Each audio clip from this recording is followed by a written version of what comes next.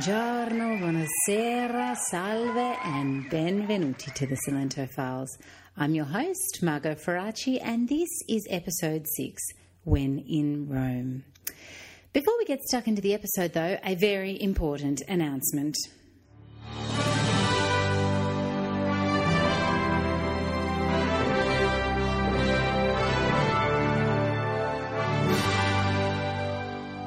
The Salento Files has just clicked over 1,000 downloads. Thank you, dear listeners. We're doing all kinds of celebrations here, highly derivative of many Serie A players, and just as full of joy. Do you think we'll get another 1,000 in the next few weeks? Let's see what we can do. And now on we go to the mailbag. Episode 5, The Luxury of Choice, got people thinking about their own choices in friends. One listener, R.E. from Queensland, tells me, and I quote, "It made me think about why I'm still friends with some people who are actually just rubbish. Mainly a couple of mates from high school who wore gym gear to my birthday dinner and then calculated how much they owed on an iPhone." Well, Ari, I hope the Salento Files won't be responsible for breaking lifelong friendships, but I do thank you for your comments. It made me also realise I've got a mate who talks about spring cleaning her friends every few years. So far I've made the cut, but I hope she'll let me know when that changes. And now to episode 6. When in Rome.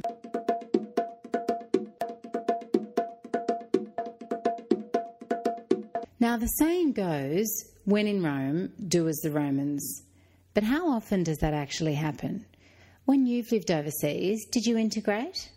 Or did you stick to the people, the customs and the languages that you brought with you? How important is assimilation? It's easy for us to ask people to become like us when they choose to live in our country. But is it actually entirely possible? And what does it mean for the next generation if it's not? When I went to high school in Swan Hill 20-odd years ago, there were still a few groups of Italian families in the district who kept to the old ways. Many of the Italian migrant families had assimilated by the time we, the first generation of Australian-borns, had come along. Even though my father was born in Italy, my mother was Australian. I went to the same state school she went to, and I lived a standard country Australian life, down to my befreckled nose and my stubbed toes. The only thing that separated me from my classmates was my Italian surname. But there were some who insisted on the traditions brought with them from Sicily or Calabria back in the 1950s. And look, this is all over 20 years ago now, but I can easily name a handful of families who remained exclusively Italian, or perhaps more importantly, exclusive Calabrian or Sicilian, depending on the family. One particular family which really sticks in my mind had 3 daughters, one of whom, Francesca, was in my year at school. We all knew the story about these girls.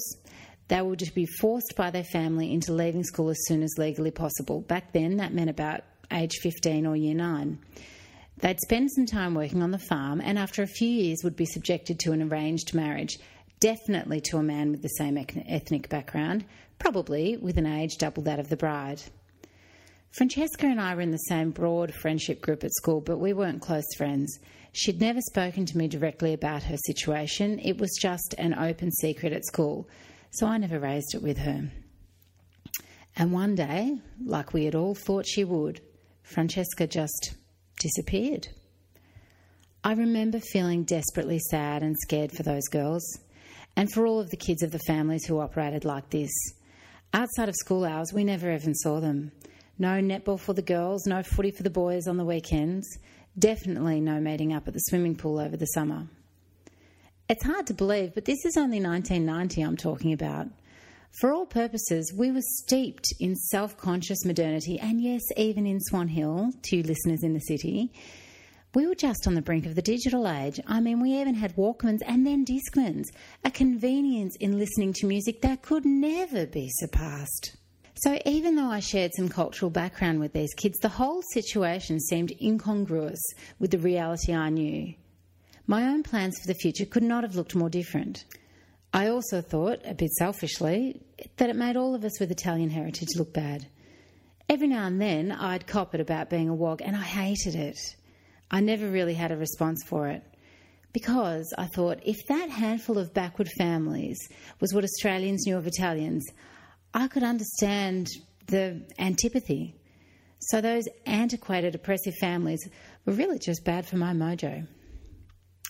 I remember being pretty confused and asking a lot of questions, which started with the word why. It was explained to me by my mother, who, as an outsider in the Italian community, must have found it difficult to be as diplomatic as she was. But she just said that this was the way things were done back in Italy. Yeah, I said, but the kids were born in Australia, the kids that I went to school with, the kids that I was talking about that were going to be subjected to arranged marriages were born in Australia. I mean, we're all Australian now, aren't we?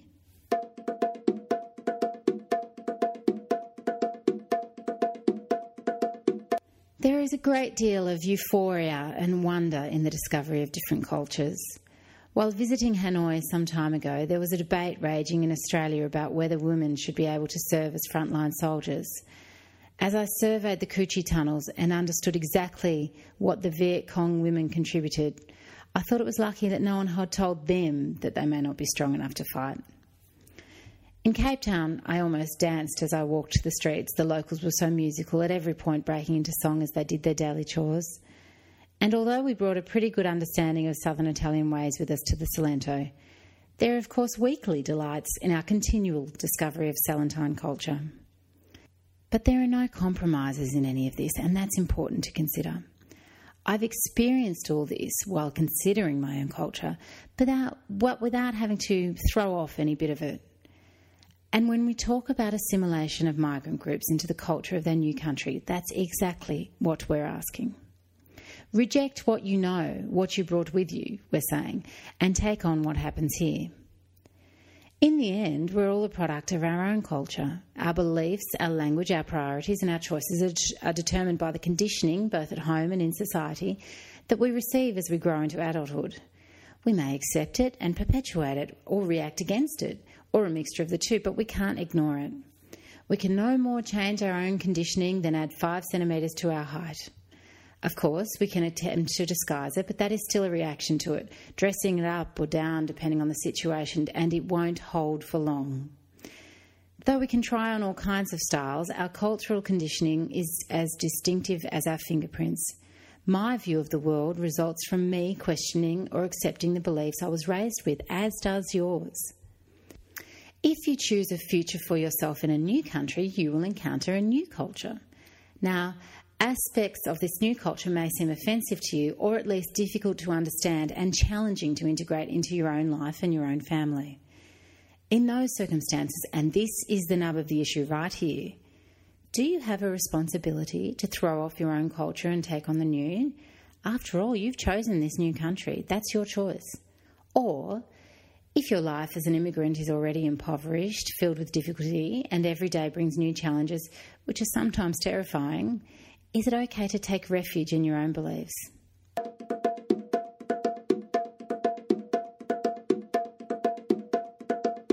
So how are we going on assimilating into the Salento? Since we've arrived, we've been trying very hard to do as the Salentines do. All of us are studying Italian. We're involved in the community and teaching English. Charlie plays soccer with the local club, and Evie would very much like to, but she's a bit too young. We attend all the school functions and participate as much as possible. But there are some things we simply cannot swallow. On the first day back at school after the Christmas or New Year break, the children were asked to describe what La Befana had brought them. Now, La Befana is Italy's shot at a fictional character who brings presents during the festive season. Charlie's face must have been quite blank when he was asked what La Befana brought him. The teacher asked me at the end of the day, "Didn't you have La Befana in your house?" and tut-tutted when the answer was no. She had a valid point. How do you expect your kids to fit in when they can't even talk about La Befana with the other kids? Now, we'd actually considered foregoing Santa Claus in favour of La Befana. Realising I would have some explaining to do to the children, I did some research. I found out that the legend of La Befana varies depending on who you talk to. In one version, she is a kindly housekeeper who lets the 3 wise men stay with her on their journey to see the baby Jesus. Story goes, she was such a kind woman that the 3 wise men, upon leaving the next morning, asked if she wanted to accompany them to the birth of Jesus. She declined, citing housework as her priority. Now she lives a life of regret at that decision, and she flies the skies on her broomstick at night, looking for that same baby Jesus and stopping at all children's homes as she does, leaving gifts. Another version puts La Befana squarely in the centre of tragedy. She is a grieving mother whose only child has died. When she hears of the birth of Jesus, she goes to him as she is deluded that he is her son. The infant Jesus is so delighted that he proclaims her the mother of all children in Italy. The one thing that Italians do agree on in the La Befana story is that if a child actually sees La Befana, she will take to the child and beat him to a pulp with her broomstick. So, along with corporal punishment, essentially what we have in the La Befana story is the worst kind of death, that of a child, grief, sorrow, madness, newborn babies making decisions to swap people's mothers around, and a house-proud Italian woman who wants to stay home and iron the pillow slips instead of attending the birth of the Son of God. Have we all stepped through the looking glass? Having said that, I do know a few Italian mamas who would be pretty torn about the pillow slips. Look, I'm not completely across the Santa Claus story, but I don't need to be. We've all grown up with it, and in Australia he's a fat man with a white beard who is widely imitated in school end-of-year parties and department stores for an audience of children who are rarely fooled into thinking that this guy with the polyester beard is the real thing. He's done his bit for diversity. One of his reindeer is disfigured. And the carbon footprint from his toy factory is largely offset by his environmentally friendly mode of transport. So, in the end, no La Befana in our house for Christmas. I couldn't make sense of it, and it didn't fit the way we think about things. Too much tragedy in there for me. Besides, she apparently arrives on the Epiphany, and if we're talking Epiphany in the biblical sense with a capital E, I don't know what that is. Now, I realise that missing a local tradition is not in the same league as forcing your daughter into an arranged marriage, but the concept of not understanding that which you were not raised with is. If we were here for good, I'd have to make lots of decisions like this.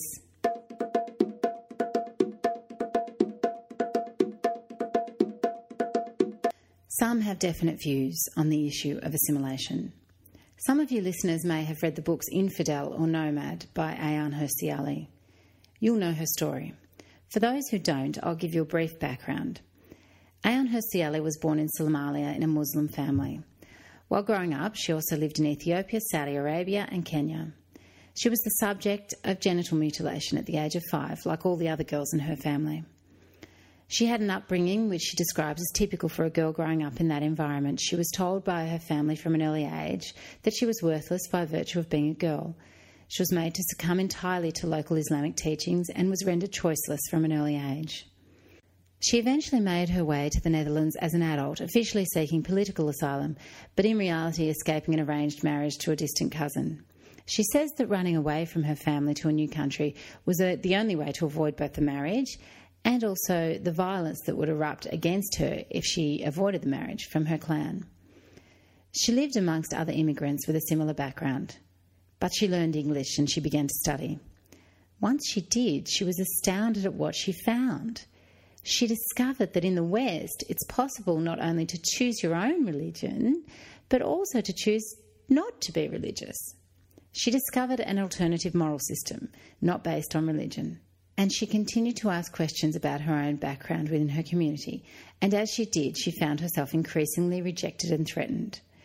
She entered Dutch Parliament and spoke out against what she saw while living amongst other immigrants, which we'll talk about next. She was forced out of the Netherlands due to death threats from Islamic groups and ultimately had to resign from Parliament. Now on to Hirsi Ali's view of assimilation for immigrant groups. There's been mass migration, as some of you will know, of African Muslim immigrants into Central Europe, resulting in what she refers to as cultural enclaves, where groups of migrants who have the same background land in their adopted country and live together, work together and operate exclusively within the culture of their homeland in their adopted country. Of course, these enclaves exist wherever there are immigrant groups, and we know these enclaves in Australia. It's natural to want to be amongst your own. Hirsi Ali, as an immigrant from Somalia, lived in such an enclave when she first landed in the Netherlands. But her innate curiosity led her to learn more about her adopted country and its values. And once she did understand the famous pluralism of the Dutch, she reacted against her culture and her cultural enclave and took up the cause of assimilation.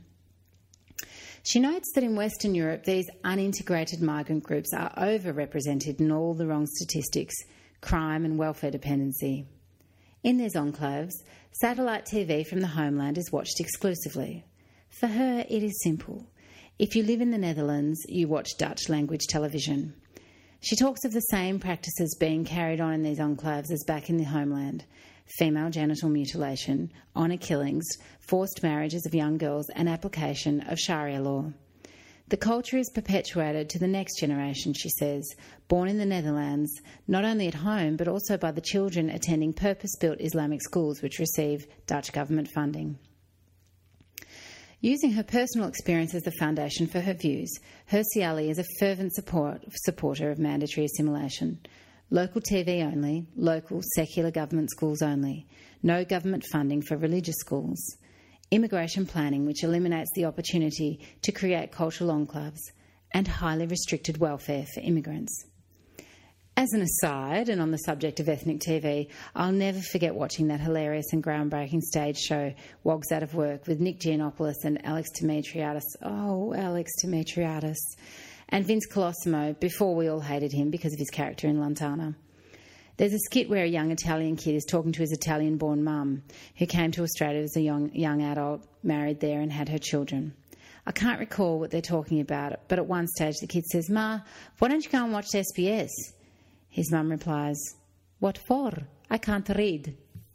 Anyway, back to Hirsi Ali. You can understand her point. Cultural enclaves support differentiation. They are the enemy of assimilation. And in the examples she gives, insisting on your homeland values in a new country translates to committing a crime under your new country's laws: murder, assault, pedophilia, kidnapping or abduction.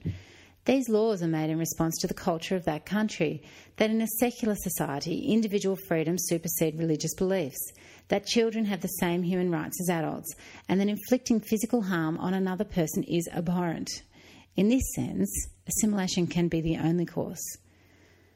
But sometimes it is the laws themselves enacted in response to different cultural groups which complicate efforts at more natural, organic assimilation.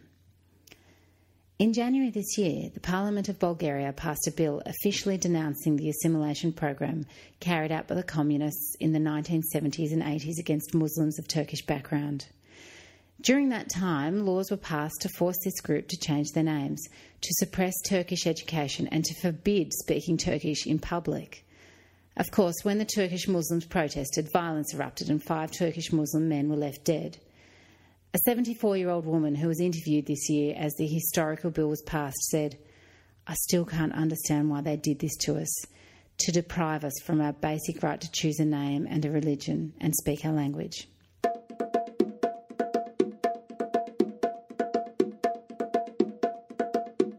Here in Italy, the largest non-Italian ethnic minority group is the Romanians, and after them, the Albanians.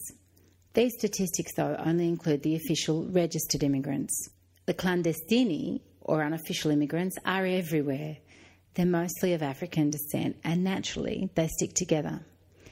Now, the new sinister cat amongst the pigeons in this country when we talk about assimilation is the presence of organised crime and its control of industries reserved for illegal seasonal labour. And it all blew up a few years ago in a town called Rosarno in Calabria.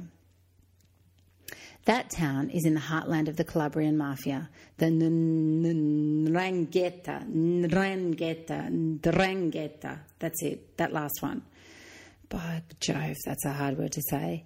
If only the mafia had a suggestions box, I'd drop a little note in that asks them very politely all to use just the one name, the mafia, and then to add the name of their own particular region after it. For example, in this case, Mafia, Rosarno, Calabria.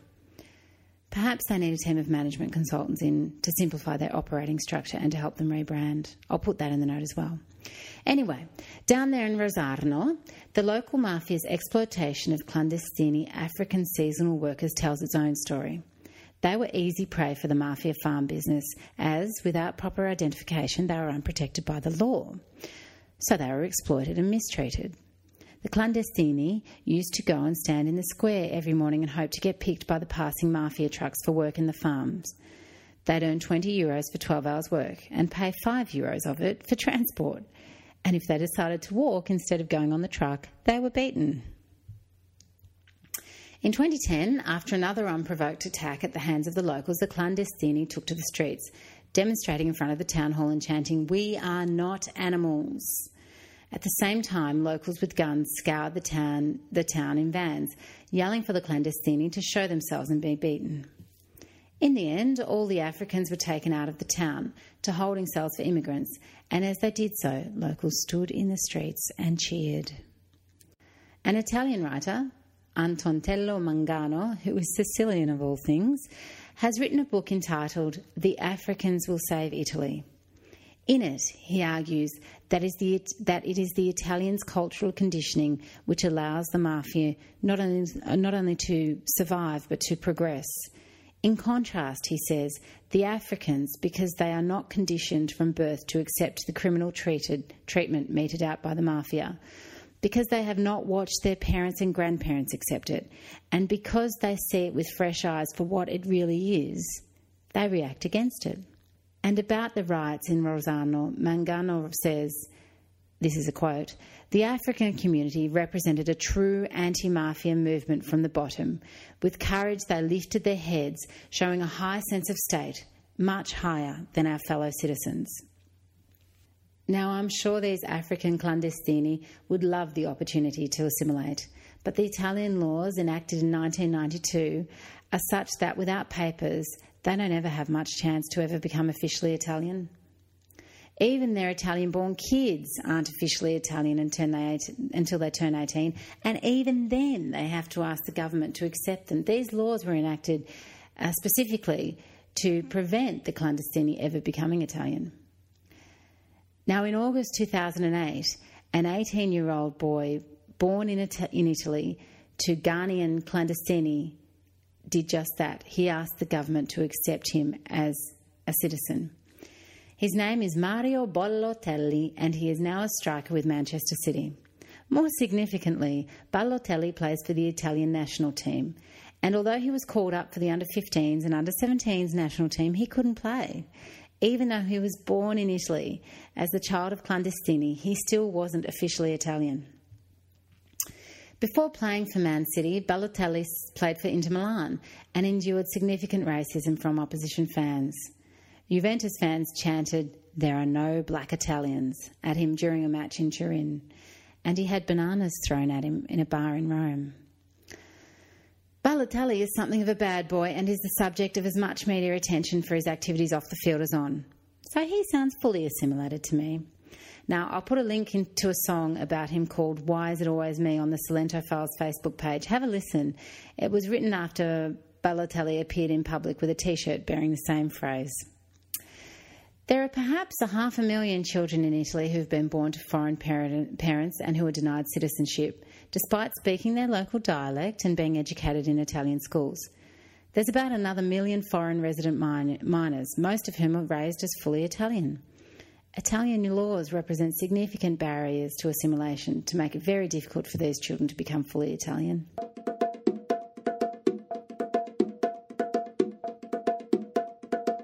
Have you, dear listener, ever lived overseas in a non-English speaking country?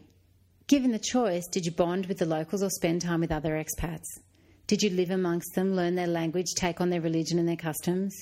Well done if you answered yes, and please write to me and tell me how you managed it and reconciled it where it contravened your own conditioning. If we decided to live here over the long term, we'd have to make a decision to assimilate more. And we deal exclusively in cash. I now have the answer to Daryl Kerrigan's question about wogs and cash. The system here is so draconian, so over-regulated and labyrinthine that cash transactions are the only way to get things done. I don't want to assimilate, but if we were here forever, the kids would really be Italian and would adopt Italian values, so we'd have to. Assimilation, when forced or when executed poorly, gives truth to the saying that the road to hell is paved with good intentions. And the inhumanity experienced by members of the stolen generation are testament to that. How do you measure effective assimilation? Surely attitudes and decision-making are the best indicators, but they're hard to nail down.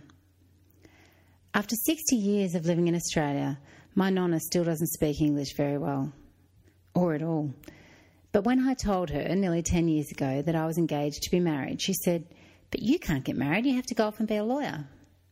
Surely that attitude, more than a lack of English language, demonstrates her own attitudinal assimilation. And she now understands too that for my generation, being a lawyer and being a wife can coexist. How fortunate we are. We're all products of our own cultural conditioning. It's hard to shake unless we find something else which suits us better. In many ways, we've been rendered choiceless on the questions of assimilation here in the Salento. There really aren't any other Australians or even English speakers to form an enclave with. And we won't be here for the long term, so full cultural, attitudinal assimilation has never been on the table. It would be terrifying to shake off my own culture and become fully Salentine. Part of that's because it would feel regressive. But part of it is also because my views on the world, the way I want to live and the environment I want for my children are completely central to who I am. Just as those things are completely central to every immigrant who ever stepped foot in a new, unknown country. So what happened to the girls I went to school with? Well, the oldest one was married off at 16 years of age to a 32-year-old man. They're still married now and have children, who must be almost adults themselves by now. The next two girls, the second one, who was Francesca, who was in my year, stole away in the middle of the night, way up to Queensland. We thought they'd left school and gone home to the farm, but in fact they ran away. They were 15 and 13 years old respectively. At one stage they tried to come home and were threatened by their father, so they stayed away. I don't know where they are now. I hope they've found a path for themselves, and I hope their own children, if they have them, feel comfortable being 100% Australian. See you in 2 weeks.